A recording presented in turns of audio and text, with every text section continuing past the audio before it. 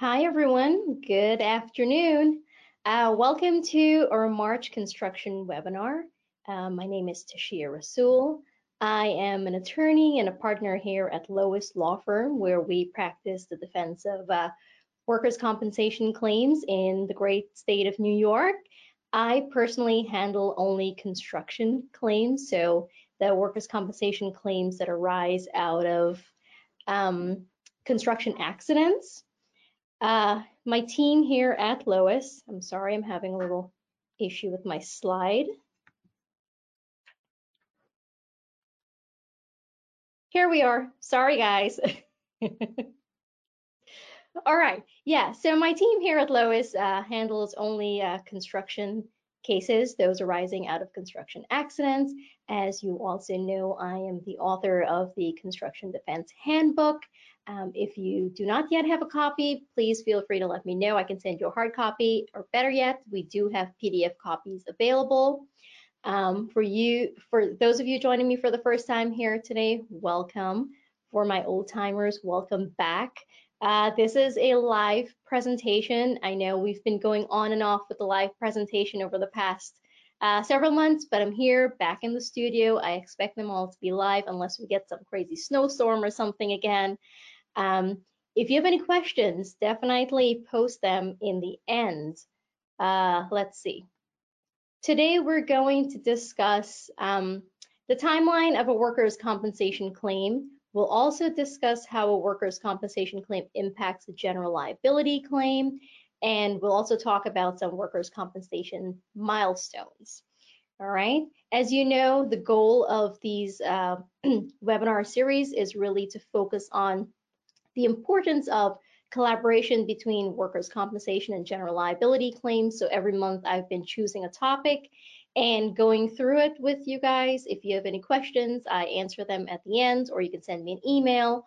I've also been taking ideas for topics that you'd like to see me discuss in the future, or if you and your team need any sort of training in a particular topic, I can also do that for you too. I do try to give just an overview of issues here. I don't want you sitting here for an hour or two because I could talk and talk and talk. So, if there's anything you want me to elaborate on, please feel free to let me know. All right. Like I said, it's live, and I'll answer your questions in the end. Just look for the box that looks like this. Type your question in, and they should show up in my end, hopefully. Let's see if I still know how to do this. Okay, so let's get into it. Let's talk about the timelines. So, as you know, the workers' compensation claim moves much, much more quickly than the general liability claim. For an accepted claim, the initial investigation to confirm loss can happen within minutes or hours of the accident happening, and we actually recommend that it happens so quickly, immediately. As soon as you know that there's been a loss, get your team out there. One thing to know for accepted claims, the 1810 rule. If you're accepting the claim, you have to get your benefits out to the claimant. So what exactly is the 1810 rule? The Workers' Compensation Board is going to allow the carriers the greater of the following. So it would be on or before the 18th day of lost time, or on or before the 10th day of when the employer actually had knowledge of the loss. So of course, if the employer had knowledge of the loss, they're expected to get on it more quickly, get those payments out to the claimant.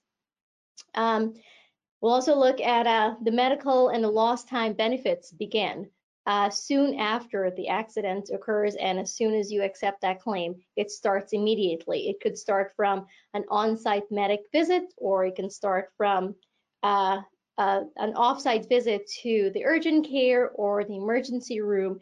It starts right away. And as you know, the claimant has the liberty of choosing his own doctors.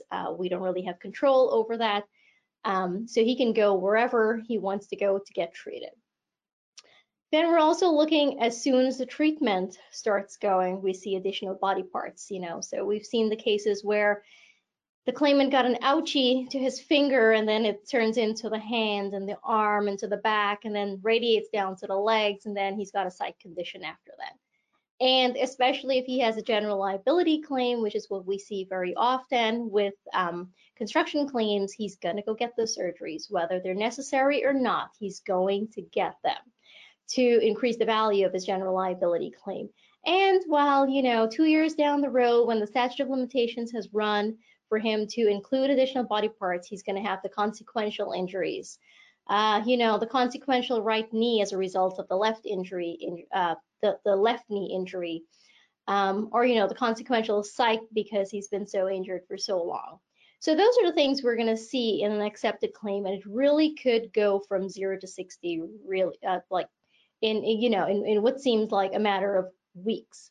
If you start denying treatment, or if for any reason you're denying benefits, even though it's an accepted claim, the claimant's going to get a hearing within 2 weeks, 3 weeks. The board has become increasingly more efficient with setting down hearings.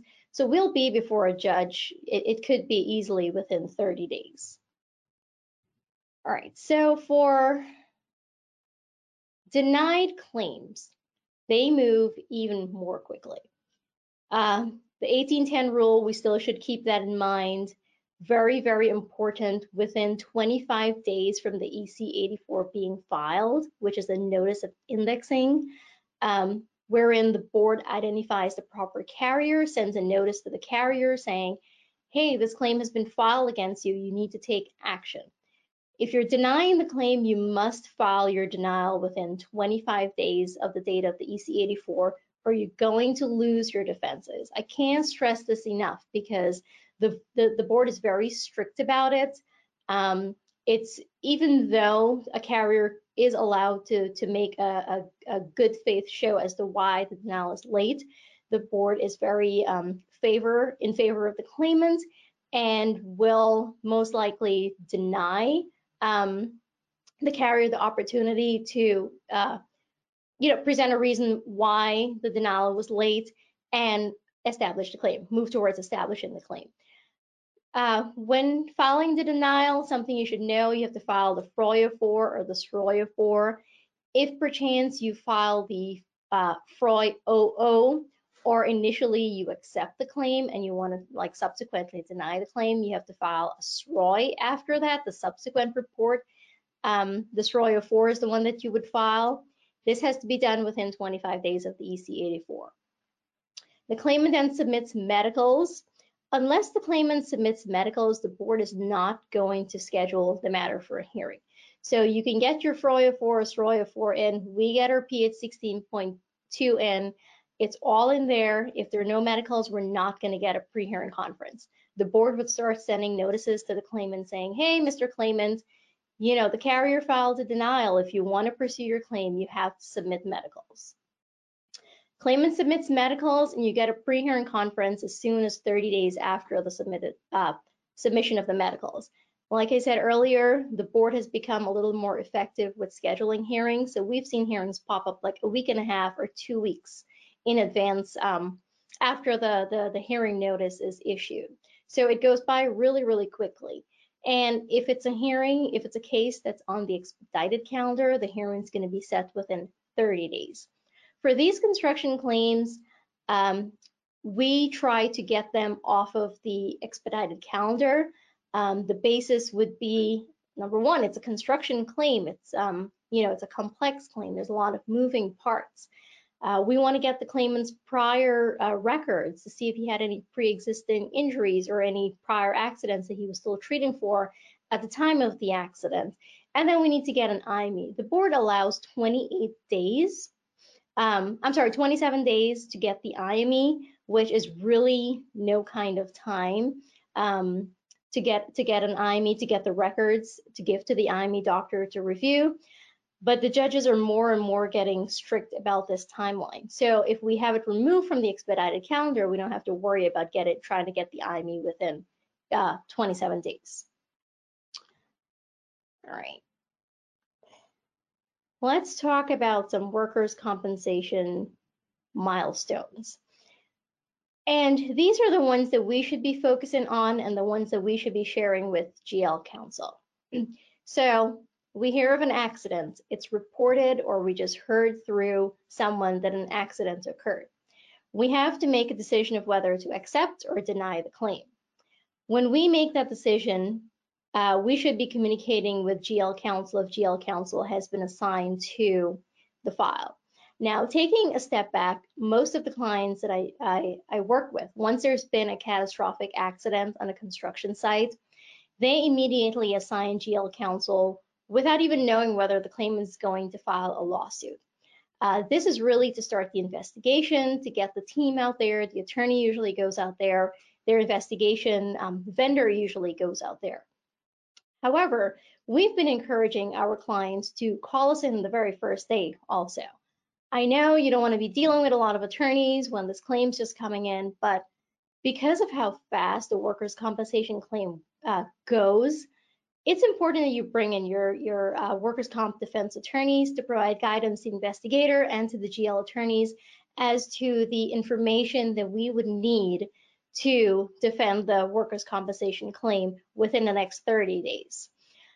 So if you're making the decision of whether to accept or deny, that's a really important milestone. We need to know, especially if you're denying this claim, we need to know that so we can tell you the information we need your investigators to get from the scene.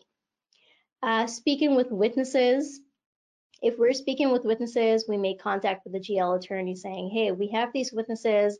We actually got them from your report, but there's this additional one that we heard of. We're going to be talking to them. If there's anything helpful, we'll convey it to you. Then the trial set within 30 days, hopefully not, because we've gotten it off of the expedited calendar. Maybe we get 60 days. It's better than 30. Then we have to get an IME. The IME is going to make a determination as to causal relationship and degree of disability. Hopefully that IME comes back and says no causal relationship. That's going to help us with our defense. And after we get the IME, we're going to be doing depositions. We'll cross-examine the claimant's doctor that he's relying on for causal relation, degree of disability. They're going to cross-examine our IME doctor. And guess what? You know, the minor hand injury turns into additional body parts being injured, or the claimant remembering after a month that he injured all these additional body parts. So we're dealing with additional body parts from the very beginning of the case also. We might need to get a subsequent IME if the IME was not instructed the very first time to examine the particular body part that the claimant is seeking to get in later on.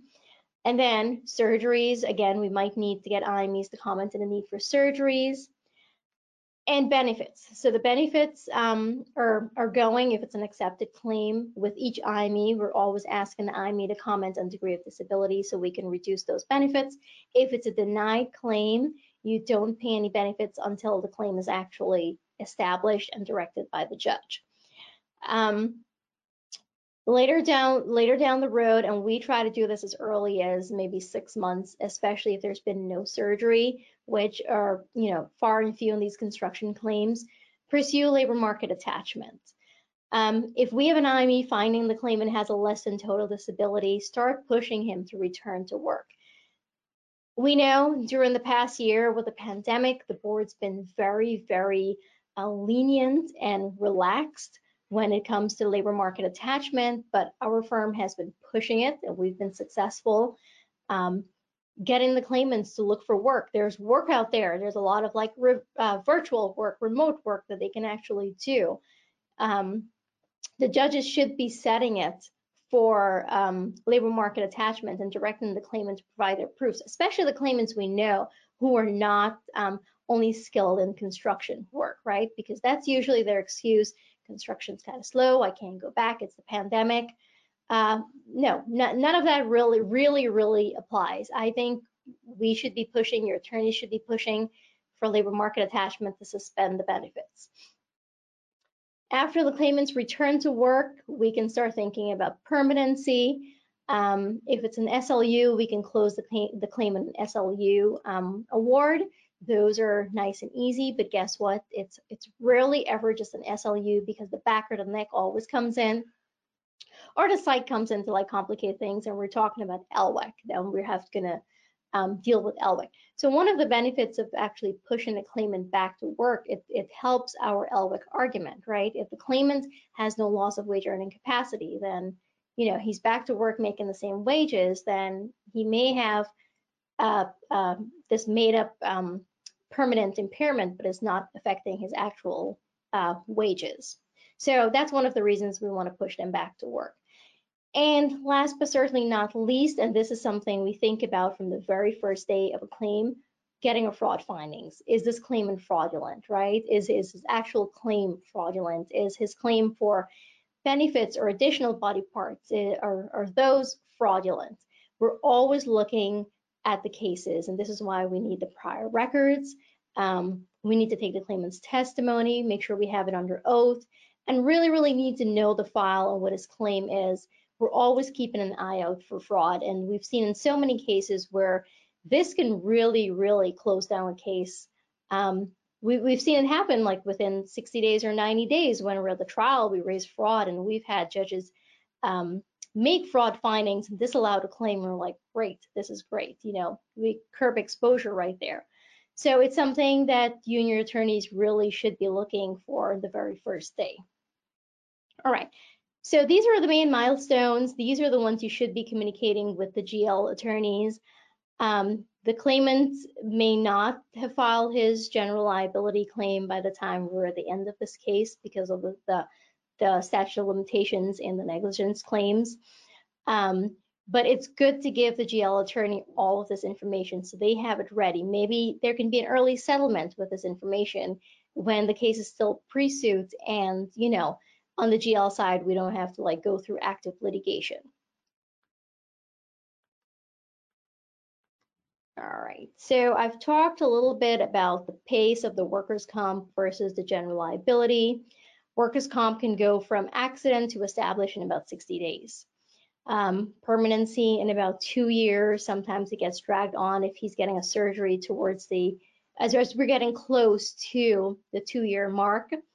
The statute of limitations for negligence claims is 3 years, so we can be at permanency and he hasn't even like filed his general liability claim yet. And in the meantime, the workers' comp claim is just moving along at a very swift pace, and we are doing all that we can do to build up the case for the general liability.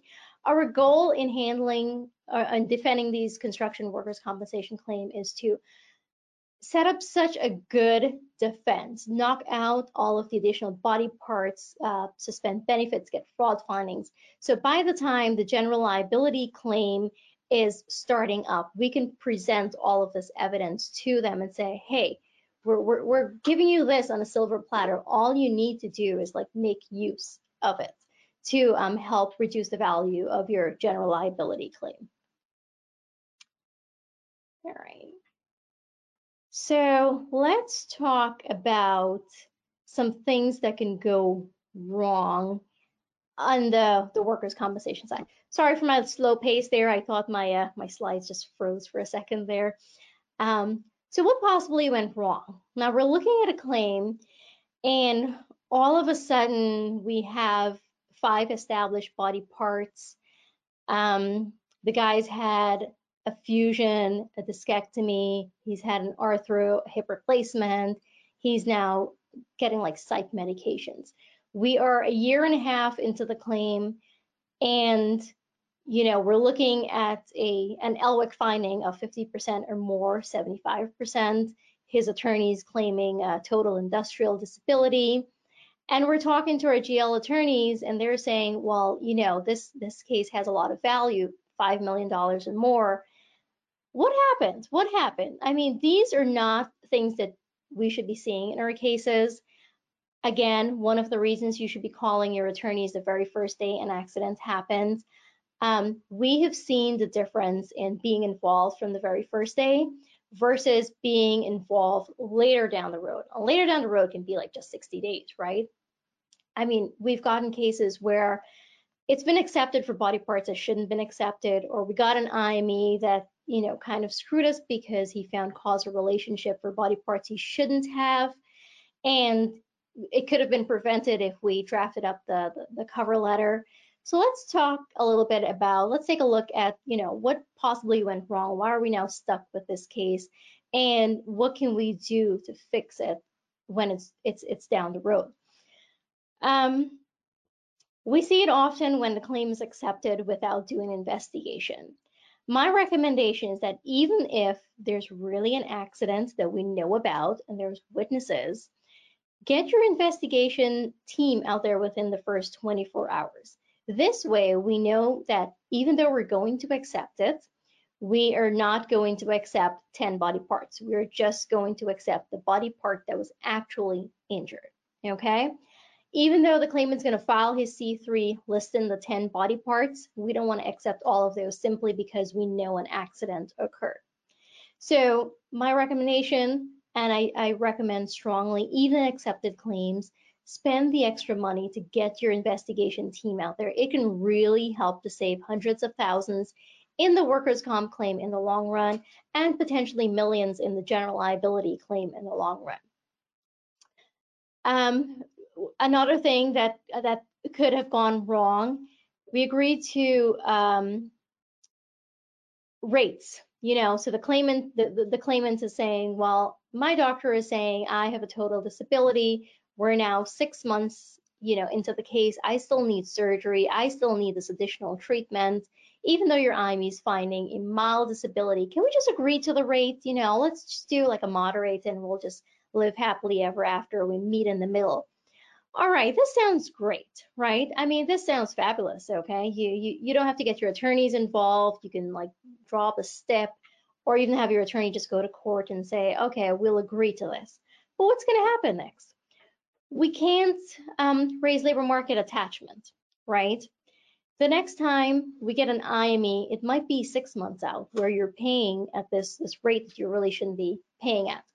Or the next IME comes in and it finds causal relation for additional body parts because it's an IME with like a different doctor who doesn't really know the case and know the claimant. These are things that we really should try to avoid, and this can be done by litigating degree of disability. Get the doctor's testimony, cross-examine the claimant's doctors, present our IME opinion, let the judge make a decision. A lot of times, we're very successful if we actually do the work. We're successful in getting the rate reduced to the IME rate, and this allows us to pursue labor market attachment. A lot of claimants, we've seen them when they are forced to, go look for work. You see the treatment start going down. They actually look for work, and then they return to work because they don't want to be doing this job search thing every week. Don't get me wrong, there are those claimants who would rather do that than go back to work, and they're out of work for like 2 years.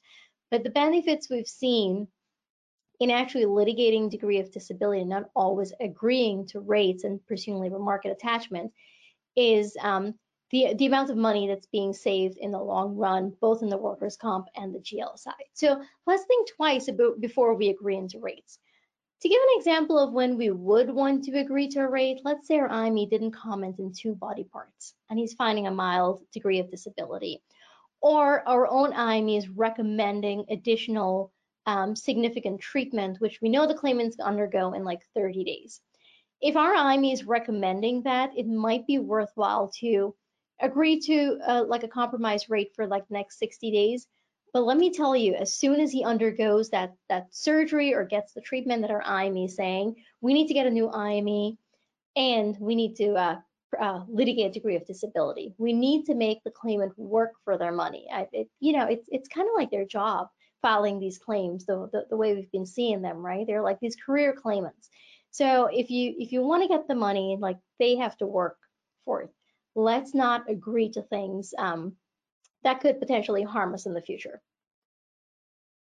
Okay. What's the solution to these claims that have gone a little too far, and we're now looking at a big settlement value or a high permanency finding? Let's be proactive from day one. Like I said all throughout this webinar, and I think I say it in all of my webinars, get your investigation team out there from the moment you learn of an accident. Let's get all the information. Let's do the investigation even before we decide to accept a claim. Treat every workers' compensation claim like a GL claim. This is really our motto over here. Our workers' compensation claims, my team and I handle them differently than we would a regular workers' compensation claim.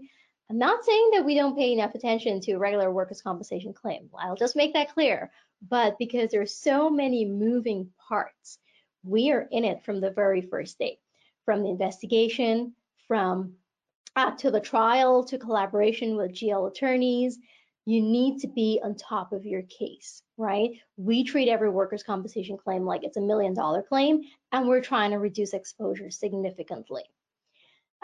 Report the milestones and developments to GL defense attorneys. Sometimes you might not hear from the GL defense attorney, and it could be like, you know, they don't really know what to ask, or that it's actually important that they check in with us to see what's going on in our case.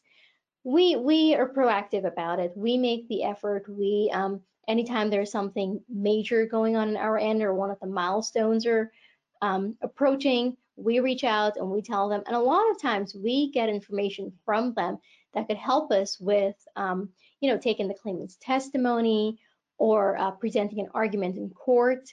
And you know, the good results that we get are really going to benefit the general liability side.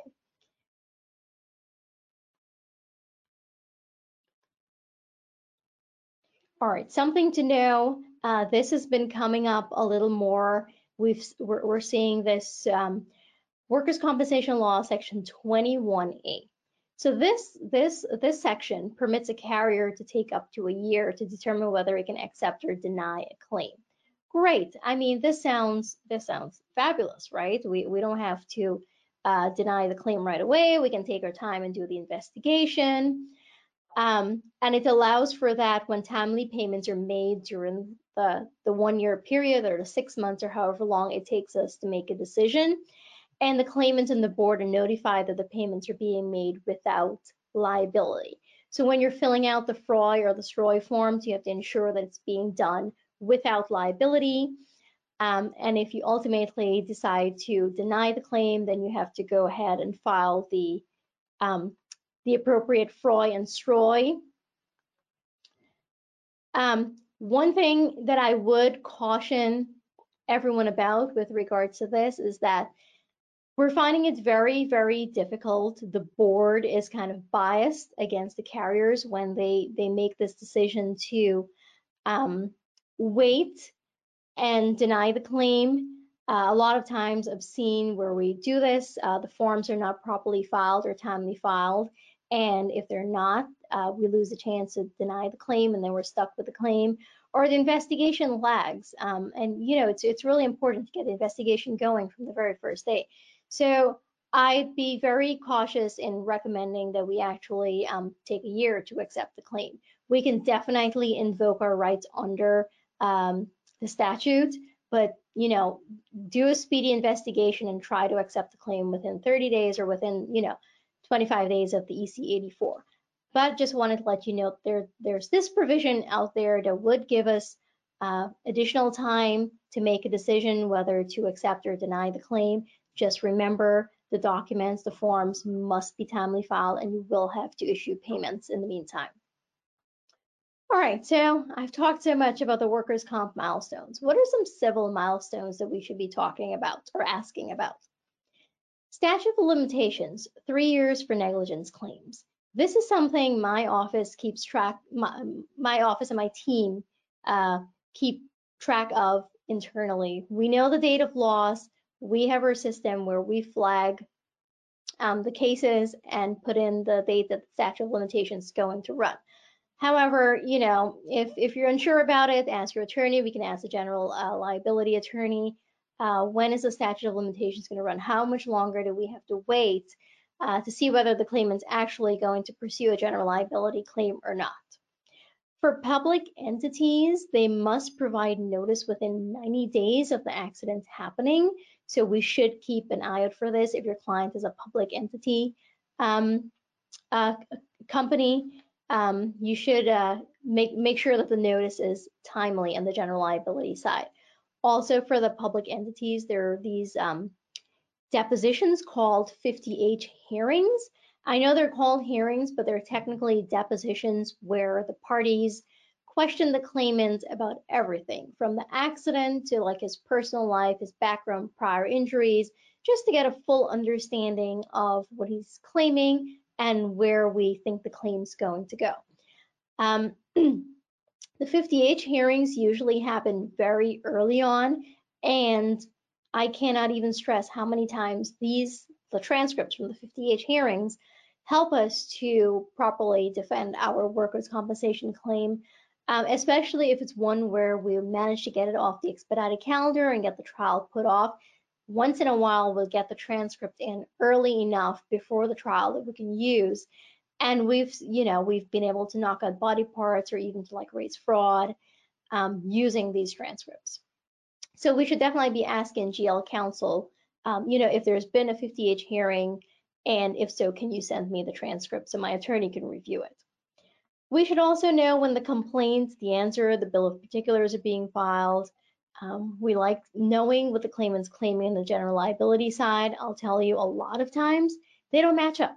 They're claiming certain body parts in the workers' comp side, and then in the general liability side, they're either claiming additional body parts or they're not claiming like a major body part. So there's usually like some kind of disconnect, which is very helpful in strategizing. So it's good to have these documents. The bill of particulars usually lay out all of the injuries that the claimant is claiming. And it's perfectly fine for general liability counsel to be sharing this with your workers' comp counsel. So don't be afraid to ask for them or ask, whether they've been filed.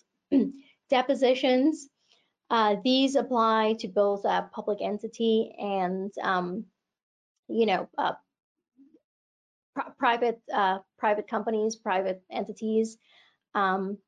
They happen throughout the case. They can be of the claimant, they can be of lay witnesses, they can be medical witnesses. They happen throughout the course of the general liability claim. Most times they happen like a cluster of depositions, but we definitely would like to see those transcripts too, especially those of the claimant and the doctors. We want to see what his doctors are saying and compare them to what's going on in our case. And then finally, mediations. Mediations are very, very important for the workers' compensation side. I think it's very useful to have your workers' compensation attorney attend these mediations. I personally attend them upon request of my client, or even if they're not telling me to, I would say to them, hey, this is a very messy case. I think I should be a part of it to straighten out any issues that they're having and to clarify anything that needs to be clarified, so that the claimant is not making things up, and substantiating his high general liability demands. And I find them very, very helpful, both for the workers' comp and the general liability side. We get to see what they're valuing the claim for and why they're valuing it.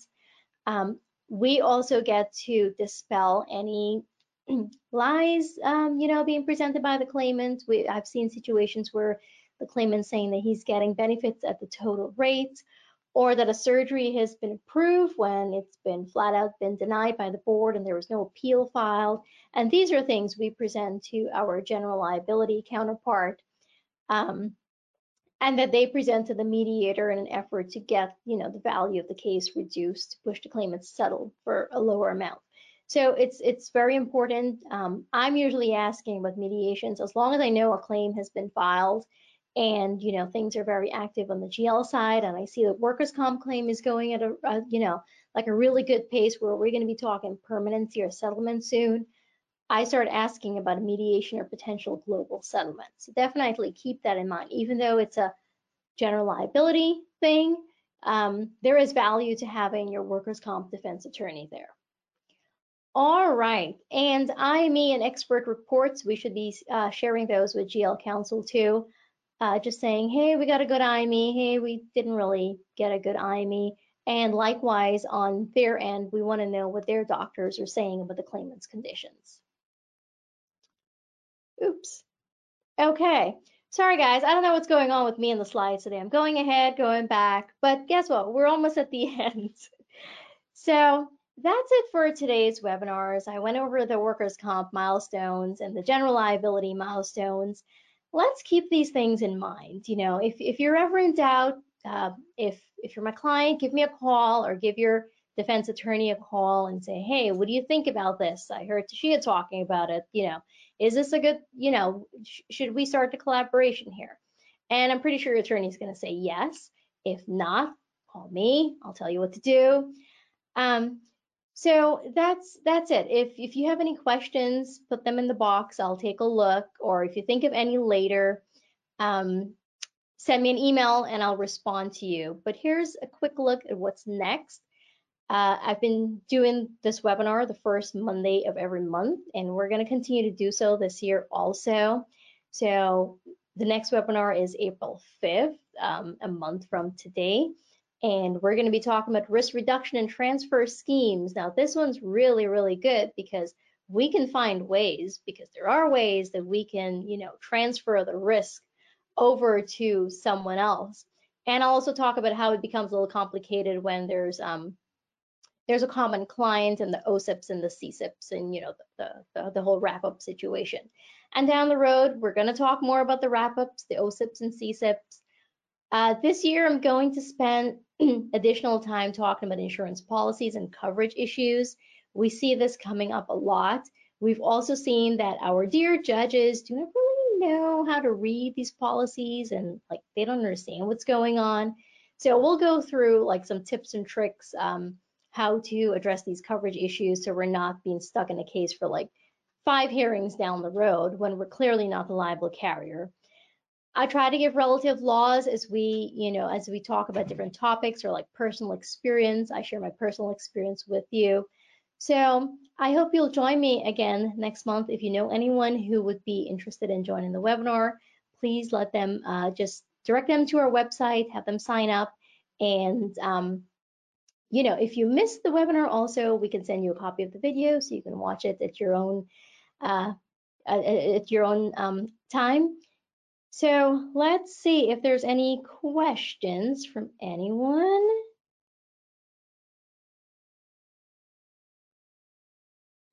Okay, I think there's one question. Okay, so I have one question, and it is, can we push labor market attachment with work positions outside of construction? The answer is yes. Yes. Now, remember, labor market attachment means that the claimant is forced to look for work or show that he's attached to the labor market as long as he has less than a total disability. Technically, this works even if the doctor is finding a 99% disability because, hey, you can go out there and do some kind of work. We do get the pushback from the claimant's attorney. Oh, he only has 30 years of experience in in construction. This is all he knows how to do. He can't go and do any other kind of work. Now, this is not entirely true. We should never back down when we get a response like that from the claimant's attorney. The law doesn't say that the claimant has to go find work within the same industry or the area that he's specialized in. He really should be looking for any kind of work. So, you know, even though he's a construction worker, he can go be some kind of like a desk person or doing like a work from home situation where he's not actually going out there. And quite frankly, a lot of these jobs that the claimant could find, they don't require like significant qualifications like a college degree or a master's degree. You know, I think like anyone can go like work at the grocery store, or like, you know, be like a receptionist for someone, or be like a data review person as long as you know how to operate a computer and read and write. So yes, absolutely. Force the claimant to get positions outside of construction. You'll get the pushback from them and their attorneys, but that's not the law. They have to look for any kind of work and show that it's within their restrictions. That's really the only requirement, within their restrictions, right? So, you know, okay, they may have like 2 fractured legs and they can't do construction work. We understand that, but there's other things they can be doing, like sitting at home. So definitely push for it. All right, so I don't see any other questions. If for any reason they didn't come through and you're actually trying to send one, send me an email, give me a call. I'd be happy to chat with you. I'll definitely respond to your email and get you an answer. But until then, I'll see you guys next month. Please join me. And again, I'm taking suggestions for any topics you'd like to see me cover. Any issues you're having, I'll definitely put together a webinar for you. All right, guys, until then, see ya.